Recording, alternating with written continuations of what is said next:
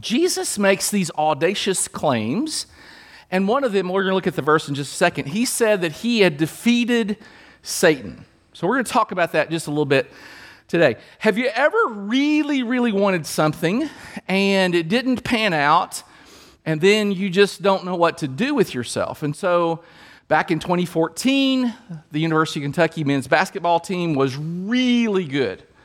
They were like historically good. They had 9 players on that team who made NBA rosters, 3 others who played overseas.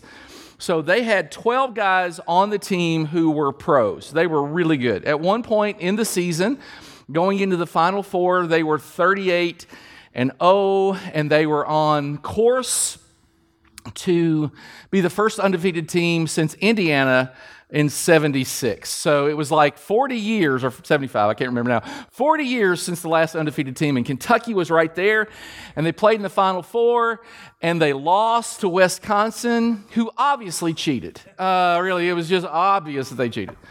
And so now, Final Four always happens on a Saturday, so I had to preach on Sunday after we lose for the first and only game of that season. And I don't know if anybody else, if you're a sports fan, maybe you do this, but I went to bed that night and I prayed that God would make everything right, that Wisconsin would be caught in their cheatery, and that I would wake up the next morning on Sunday morning and I would find out that, oh no, that game was overturned. I went to church, I lit a candle, and we're Baptist, and I'm praying, and unfortunately, the good guys don't always win. And I remember that still bothers me because we had such a good team and we really should have won. And then what makes it worse is that Duke won. It's like, it's like salt in the wound. That's a really not good illustration of being disappointed, because we all have disappointments in life. And some of our disappointments are really severe. Maybe you want a politician to win an election and they don't win, and you're thinking, gosh, this really is going to hurt the country. I mean, that's important. Maybe you have a prodigal, and you've been praying for your prodigal for years and years, and they still haven't come home. That's disappointment on a different level. You have a parent who's ill, and you're praying for healing, and the healing hasn't come, and that's real disappointment. You're praying for your spouse, and your spouse leaves anyway. And so in life, the good guys don't always win. But Jesus said the time for judging this world has come, and the inference is the time for judging this world has come now. And then he says, when Satan, the ruler of this world, will be cast out. And I don't know about you, but when I read the headlines, it doesn't appear that Satan or evil has been cast out. If he's not winning, he's putting up a really good fight. And so we read stuff like this that Jesus said, and it's like, okay, well, how does that exactly make sense? So let's talk about it. I'm going to give you sort of 3 big questions that folks ask. In fact, this is the question when a poll was done. The question was, if you had one opportunity to ask God one question, what would your question be? And the number one answer, in fact, it wasn't even close, was, why is there so much evil in the world? Super interesting. A statistical quirk about that was married women were 3 times more likely to ask this than anybody else. So I don't know where you put that, or what that means. But anyway, it's kind of funny. So when we ask this question, why is there so much evil in the world? We kind of come to there's this assumption that's made. Either God wants to stop evil and he can't, or he could stop evil, but he won't. And neither thing puts God in a very good light. It's like, okay, well, he can't stop it, so he's not as powerful as we say. He's not omnipotent. Or he could stop it, but he doesn't, so maybe he's not all loving. And so it's tough. And when we ask the question, why is there evil in the world? The presumption is that it's always been in the world, and it really hasn't. I mean, God created a perfect world, then God looked over all he had made and he saw that it was very good. The idea behind this is that it was, when created, it was perfect. And then he created Adam and Eve, and our ancestors, they chose to sin. It's this thing called free will. Now, God gives us the ability to make choices. We can choose good or bad. We can choose right or wrong. We have these choices that we make. But when we make choices, we don't have really very often the ability to not deal with the consequences of our choice. Now, a little bit before my time, but kind of in my era, there was a doll Mattel introduced called the Chatty Cathy doll. Some of you might have had a Chatty Cathy doll. I did personally have a Chatty Cathy doll. I grew up in an era where if a boy picked up a doll, we gave him a truck and told him to go on. So it's kind of different today. But anyway, that's how it was, and look how good we turned out. But the Chatty Cathy doll, from what I understand, I have it on good authority, that it had a little loop on the back with a string, and you pull the little string, and it would talk to you. And Chatty Cathy would say things like, "Let's play school," and then the one that kind of gets me, Chatty Cathy I'm not going to do the Chatty Cathy voice anymore. It just doesn't seem right for me. Chatty Cathy would say, "I love you." Now, I do also have it on really good authority that Chatty Cathy didn't mean that. That she said that she loved you, but she probably really doesn't love you because she's programmed to say she loves you. Now, God could have created us like Chatty Cathy dolls with a little loop on our back and a string, and every time he pulled it, we could say to God, "I love you." But it really isn't love if you're programmed to say it. And so God created us with this free will where we choose whether or not we say, or whether we love God or not. We don't choose whether we say it or not. We choose whether we do it or not. Now, it's caused problems in the world. We have evil in the world. There are kind of two kinds, really. There's natural evil, there's moral evil. Natural evil, you understand, hurricanes, tornadoes, wildfires, that kind of thing. Famine. A lot of times, those are even man-made, if you think about it. Like wildfires, a lot of times that's just poor forestry management. We haven't cleared the underbrush, and so then it causes wildfires. Not always, but sometimes. Famine, a lot of people will look at famine and say, well, see, that's proof that people starving, that's proof that God doesn't exist. But in the world today, every day, we produce enough to give every person on the planet, over 8 billion people, we produce enough to give 8 billion people, each one, 3,000 calories a day. We have enough food. It's just getting food where it needs to be. Some of that is governments are wicked, with wicked leadership, and we give money to certain governments and they use it on their own devices and they don't give the wealth to people that they need to give it to. There are lots of reasons, but natural evil is the product sometimes even of moral evil, which is when people deal wickedly with one another, people against people. And we're kind of born with this nature. It's called a sin nature. The Bible teaches that we're born with a sin nature. We don't have to teach our kids to sin. I never instructed any of my girls to be selfish, but sometimes they were. I didn't teach them to be, angry, but sometimes they are. It's just how it works. And so we have this sin nature. Nobody taught me how to lie, cheat, or steal. I just learned it all on my own. I have that capacity within myself. And I don't know about you, but sometimes that evil that lurks kind of inside comes out. Have you ever said something that you don't even know why you said it? It's like, have you ever asked the question of yourself, where did that come from? Because that happens to me sometimes. I'll say something or I'll do something and I'm thinking to myself, where did that come from? Well, you and we have this sin nature. Now the logical question is, didn't God not anticipate that giving us free will would cause this pain, this evil and suffering in the world? And I think He He's omniscient. He knows things. I'm sure he knew that.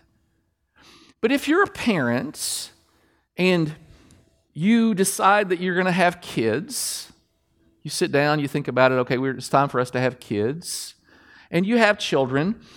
You have children, but you have to know when you have kids, there is a potential in every child to rebel. You know it. I know it. When I have kids, when we had kids, in the back of our minds, we knew there's a possibility that they would suffer disappointment or that they would have pain and heartache. And there is certainly a possibility, a potential in their lives to disappoint us as their parents, to turn against us as their parents. Now, we know that going in, that that's a possibility, but we also know going in that there also is this potential for tremendous joy and love and meaning. And so when you have kids, it's a little bit of a gamble. You're gambling that you're going to be the kind of parent that this child needs and that this child will respond the way you want them to. And most of us in this room, if we've had kids that are very old, will say, they don't always respond the way we want them to. And God would say the same thing. I have 8 billion kids, he would say, and they don't all respond the way I want them to.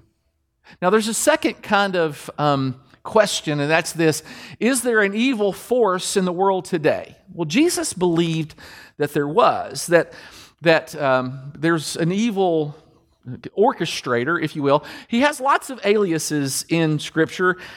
Jesus mentioned a minute ago Satan, and he's also called the devil, Lucifer, the accuser of the saints, the father of all lies, the tempter. And Scripture talks a lot about temptation. Temptation comes from the lure of our own evil desires. That's our sin nature within us. And so it's like Satan sometimes goes fishing for us with temptation, and we take the bait. You know, have you ever thought to yourself, how dumb is a fish? Because obviously there's a hook there. Now, I think lures today are really kind of sophisticated, so maybe they can't tell. I don't know. I mean, maybe fish are super bright. I don't really know. But I've always thought, man, I think I would see that a hook. Well, okay, but do you always see? You might take the bait and not see the hook. These evil desires lead to evil actions, and evil actions lead to death, and there's this sort of domino effect, and bad things happen. Jesus put it this way: the thief, the devil, Satan, the accuser, the thief comes to steal and kill and destroy, and he's really good at it. He's really good at it. He's had years and years to perfect his craft, and he is remarkable. And so, question 1 is, why is there evil? Question 2 is there somebody orchestrating the evil? Question 3, why doesn't God just put a stop to the evil? I mean, he is all-powerful, then why doesn't he just stop it? Now, a couple of things you really need to understand is, one, he is restraining evil even today. Satan doesn't get his way completely. He doesn't get to do everything he wants. And so God restrains evil. I think God restrains evil all the time. I think God restrains evil in our lives often. I think, if it all went bad, we would really, if God took his hand off, I think we'd really understand it then. Something else. Just because he hasn't done it yet doesn't mean he's not going to do it eventually. Look at what it says. Evil people will surely be punished. Now, there's kind of a future element to that, but it's going to happen eventually. I heard this story about this young bride, and it was her wedding day, and her mom comes into her room, and she's crying. She's weeping, and it's like, the mom is like, I knew it, And so she asked her daughter, what's going on? And she said, well, Mom, we're Bible-believing people, and we believe in hell. And I just found out my fiance, he doesn't even believe in hell. How can I marry him? The mom thought about it for a minute, and she said, you go ahead and marry him. We'll teach him there's a hell. So there's that kind of, things that goes on. To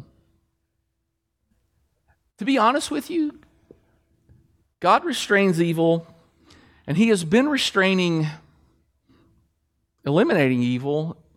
And there's this deeply wonderful verse found in 2 Peter.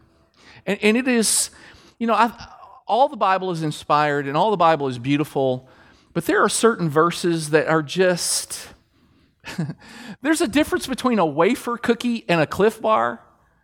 Cliff Bars are dense and they have a lot of stuff to them, and wafers are, like light and airy. This is a Cliff Bar verse. It's dense with meaning.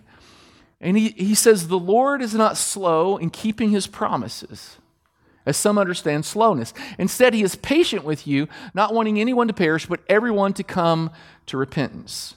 All right, so you might think it's slow, but the Lord doesn't think it's slow. He's not slow. I think this helps me. I want things to happen immediately. We live in a microwave world where we want things quickly. We have an air fryer at home and a microwave. Which do you choose? I choose the microwave. Now, Miriam, she'll wait that extra 30 seconds for the air fryer, but it's not me, man. I'm sticking something in the microwave because I want it right away. And when it says the Lord is not slow in keeping his promises, some understand slowness. Well, our understanding of slowness it's the fastest it's ever been, because we live in a world with technology where everything is fast. We have computers and telephones, and what do we want when we need the knowledge? We want it fast. And yet the scriptures say God is doing this. He is patient with you. Aren't you glad? He's patient with us, not wanting anyone to perish, everyone to come to repentance. There's this beauty to that verse. Americans don't really like soccer. Elise just played in a soccer tournament this weekend, and here's what happens. I was listening to the conversation with a couple of older people behind me, and if they're older than me, they're really old. They were behind me kind of talking, and so the clock on a high school game runs down to, it starts at 40 minutes. You have 40 minutes, and they play 40 minutes-ish.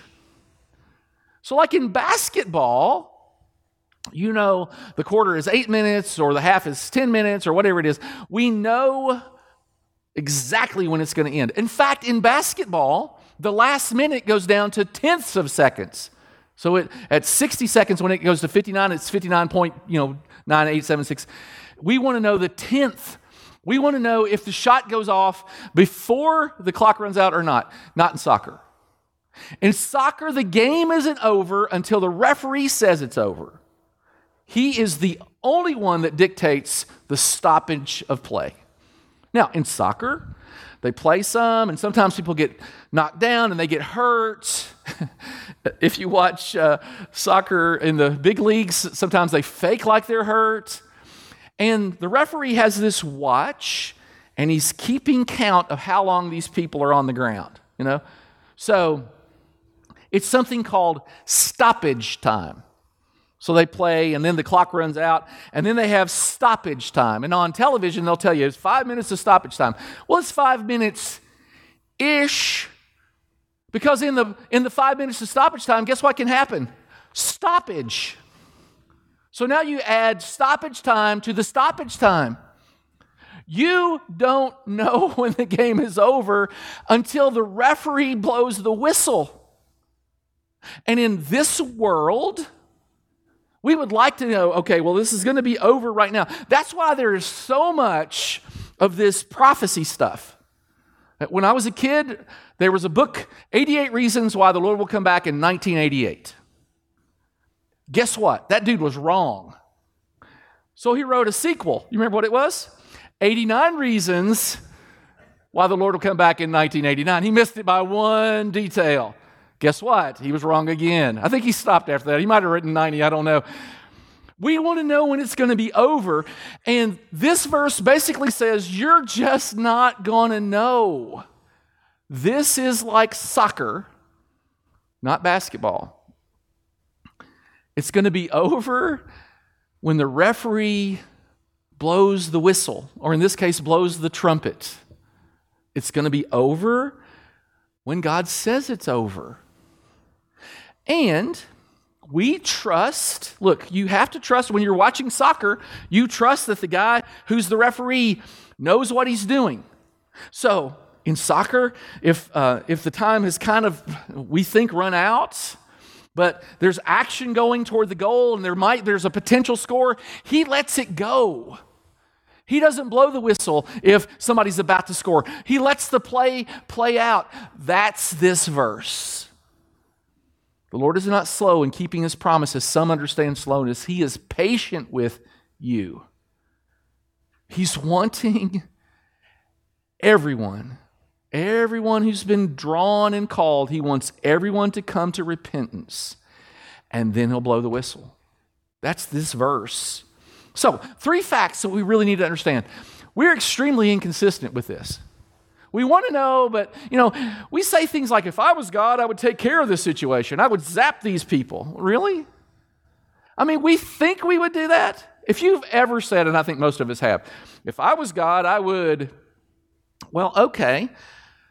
What would you do? Because now you're not just, you don't just get to zap people. God has the zapping ability. He just doesn't zap people. You say, well, if I was God, I would zap all the murderers. Okay, well, but Jesus said, you've heard our ancestors say, do not murder. If you commit murder, you're subject to judgment. But I say, even if you're angry with someone, you're subject to the judgment. Yesterday, I would have been zapped when I was driving my car. I watched the soccer game. I'm supposed to conduct a wedding at 3. I'm in TR. I have to go to Landrum. Okay? So I leave my house, and my GPS says arrival time 3:01.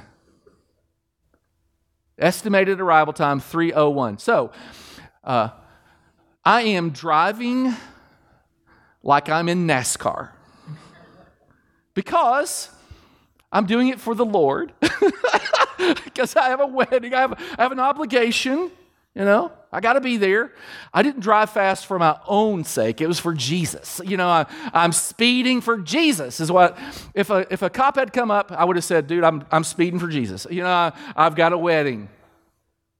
And so every slow person in front of me, if I had been God in that moment, zap.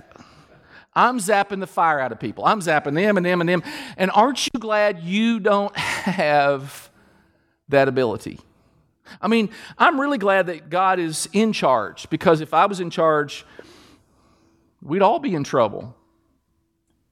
And then there's this, when bad things happen, we say, why me? Why did this thing happen to me? I think we talked about this a little bit last week, but how often do we why me when good things happen?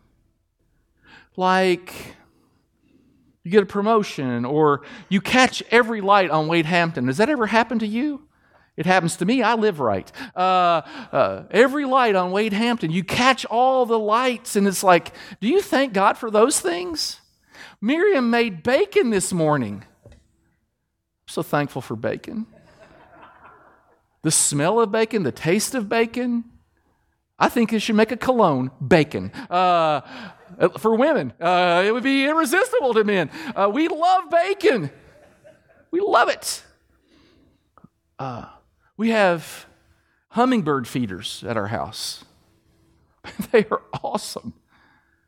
I go outside. We've got a mockingbird that's hanging around our house. Mockingbirds to me are the most amazing animals. And that little dude, man, he has got a bunch of songs. His repertoire is wide and deep. He can sing a whole bunch of tunes. He goes from this one to this one. I mean, he's fast. No commercials. Not one commercial in my Mockingbird song repertoire. He just goes and goes and goes. We have this tendency to blame God for all the bad stuff, and we just sort of ignore all the good stuff. We're not really all that thankful. In a marriage, you can get focused on the things your spouse isn't doing to the neglect of noticing the things they are doing. how many things are they doing? Mowing the yard, or all these, washing the dishes, or all these things that have to get done that you're not having to do. We get off a little bit, and we live in this amazing time. I don't mean to belittle anybody's pain, but we live in a world where we have life expectancy that's off the charts. In Jesus' era, in the ancient world, 1 in every 5 children died before they were 1 year old. So most parents in the ancient world knew what it was like to lose a baby. 5 in 10 children in the ancient world died before they were 10. Half of the kids. If you were a parent in the ancient world, you were very familiar with pain and suffering, because every child you had a 50% chance of making it past their 10th birthday. The Stoics used to teach basically a que sera kind of theology. They would teach you must be prepared to shore up under distress. There's a guy named Epicurus. He was a Stoic. This is what he said. He said, "What harm is there while you are kissing your child at bed at night to murmur softly, 'Tomorrow you will die'?" How'd you like to be that guy's kid? It's like, wow, thanks for that bedtime story. I'm not worried about monsters under the bed. I'm worried about dying tomorrow.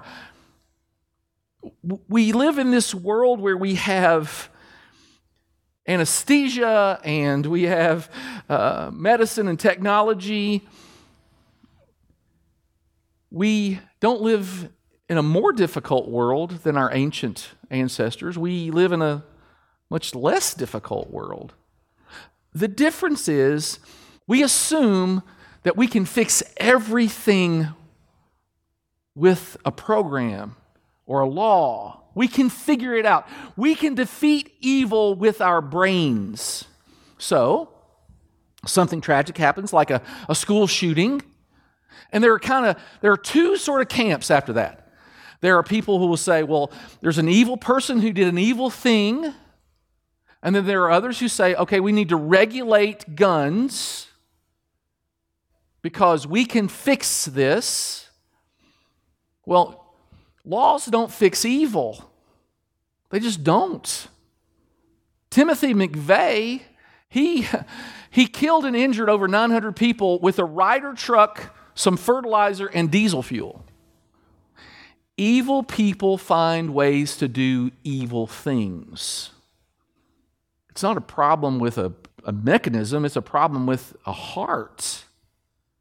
It's just a heart issue. And we think, we can figure it out, we can do. Well, no, because we live in a world where people have choices, and sometimes evil people make evil choices. And the second thing that we have to understand is the big picture, we don't see it like God does. And God makes it clear. He says, "My thoughts are not your thoughts, and neither are my ways your ways, declares the Lord." When our girls were young, I think our first 2 were born, and Miriam was working, and I was still in seminary, and so there were times when they were really young that I would take them to the doctor, and sometimes they had to have vaccines, shots. And I was in a doctor's office one time. I think it was Amaris or Mallory. It was one of the 2 youngest or oldest ones. And they were little bitty. And it was time for their series of shots. And the nurse came in and she had the needle. There is a special bond between dads and daughters. It's just unique. And our protective instinct is there. And I don't want anybody to hurt my kids, even today. I'm sure it's the same for if you have sons. I don't have sons, but I know how protective I am of my girls. And so this nurse came in, and she had the needle and the syringe, and it was Amaris, I'm pretty sure. She leaned into my chest, and she said, "Don't let them do that, Daddy. Don't let her do that." Now, I held her while she did it. And then Amaris looked at me, and it wasn't just pain, it was betrayal. How could you? And in that moment, I said, honey, this was for your own good, and it will be better when we go get ice cream. And so that was my answer. Let's go get ice cream. Sometimes we just don't know everything. And then God quantifies this. He says, as far as the heavens are higher than the earth, so are my ways higher than your ways, and my thoughts higher than your thoughts. You're not even in the same universe with his thoughts. There's a mystery to following God. We don't always understand what he's doing. He does stuff that seems very confusing. Talked about it earlier. We pray for something and it doesn't happen. And if I was God, that would happen, and it doesn't happen. And we pray for somebody and they don't get well, and we pray for somebody and they don't come home, and we pray for somebody and they leave anyway. We've all experienced it. And God says, my ways are different than your ways. As far as the heavens are above the earth, that is the difference. And Jesus experienced it. One time he was preaching, and he preached this odd sermon about eating his body and drinking his blood. And people that heard it thought he was teaching cannibalism. And he had this huge crowd. You want to get rid of a crowd, say, hey, let's all be cannibals. And that'll turn the crowd away. And the only people left were his disciples. And Jesus looks at them and he says, are you going to leave too? And there's a moment in every life where Jesus will say to you, are you going to leave? When things don't work out just the way you think they ought to, when I don't respond just the way you think I should, are you going to leave too? And Simon Peter, now he gets a kind of a bad rap sometimes, but I love his response. Lord, where are we going to go? It's not exactly what he says, but it's kind of what he says. Lord, to whom would we go? You have the words to give eternal life. We believe and we know that you're the only one of God. There's a where we going to go moment in most of our lives where we just choose to follow even when it doesn't make sense. The Bible says, the third thing, there's a method to his madness. God knows what he's doing. Look what it says. We can rejoice too when we run into problems and trials, for we know that they help us develop endurance. There's a method to the madness. And endurance develops strength of character, and character strengthens our confidence, hope, and salvation. And through hardships, God develops us and he grows us and he walks with us. Even though I walk through the valley of the shadow of death, I'll not be afraid, for you are close beside me. So the question sometimes is it okay to question God? Well, Jesus did. On the cross, he said, my God, why have you forsaken me? It's okay. But it's a moment where we decide if we're going to go someplace else, or like Peter, we're going to say, where are we going to go? Who else are we going to go to? We believe you have the words of life. There's a great verse, a couple of verses in 2 Corinthians. Therefore, we do not lose heart. We're tempted to lose heart, but we don't. Though outwardly we are wasting away, yet inwardly we are being renewed day by day, for our light and momentary troubles are achieving for us an eternal glory that far outweighs them all. Now, the guy that wrote this was not a contemporary suburbanite living in a 2-story house with a pool. The guy that wrote this is a dude named Paul, who was beaten, stoned, imprisoned, shipwrecked, bitten by a poisonous snake, falsely accused, It's not as if Paul had it easy. And yet, he calls this light and momentary troubles. All those things I mentioned, which would be the end of most of us, he calls light and momentary troubles. So think about it like this. January 1st, 2024, you go to the dentist. You need a root canal. I don't know why they're working on New Year's Day, but they are. You get halfway through the root canal and the anesthesia wears off, and he doesn't have any more. It's a bad day. And then you get in your car and your tooth is killing you and you have a flat tire. Now you have to change the flat tire. And while you're changing the flat tire, your phone rings and you answer it and your stockbroker says, all of your stocks are now zero. Well, that's a bad day. That's a really bad day. But on January 2nd, you wake up and you get a phone call. And this long-lost uncle that you didn't know about has left you $10 million. All right. Okay. Go to Huey Magoo's for lunch. It's like, it's going to be good. All right, it's going to be good. And then up in the year, you get a promotion. You're promoted to vice president. And you've noticed that you can eat anything you want and you're not gaining any weight and your cholesterol numbers are great. And your wife is finding you irresistible. It's good. You're on a roll. So at the end of the year, if you look back over your year, 2024, how was your year? Well, it started out kind of rough. But that's probably going to be the best year of your life. Yeah, we have rough times here. Again, I don't mean to belittle anybody's hardship, but Jesus said, in this world you will have trouble. But take heart. He's overcome the world. In the autumn of 1944, toward the end of World War II, Germany had been beaten back. They had been assaulting other countries, and now they've had to retreat, and now they're within the boundaries of Germany. They're kind of hunkered down, and the Allies are anticipating victory. They're having celebrations, parades, and parties, and everybody's rejoicing. Germany is defeated. They just don't know it yet.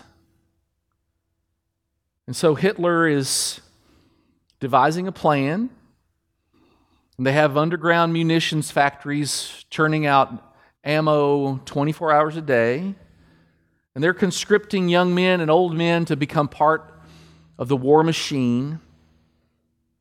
And his goal was to make one final assault and divide the British from the North Americans, with the idea that if he could cause enough dissension, if he could demoralize the Allies enough, that it would put him in a strategic position to negotiate a truce.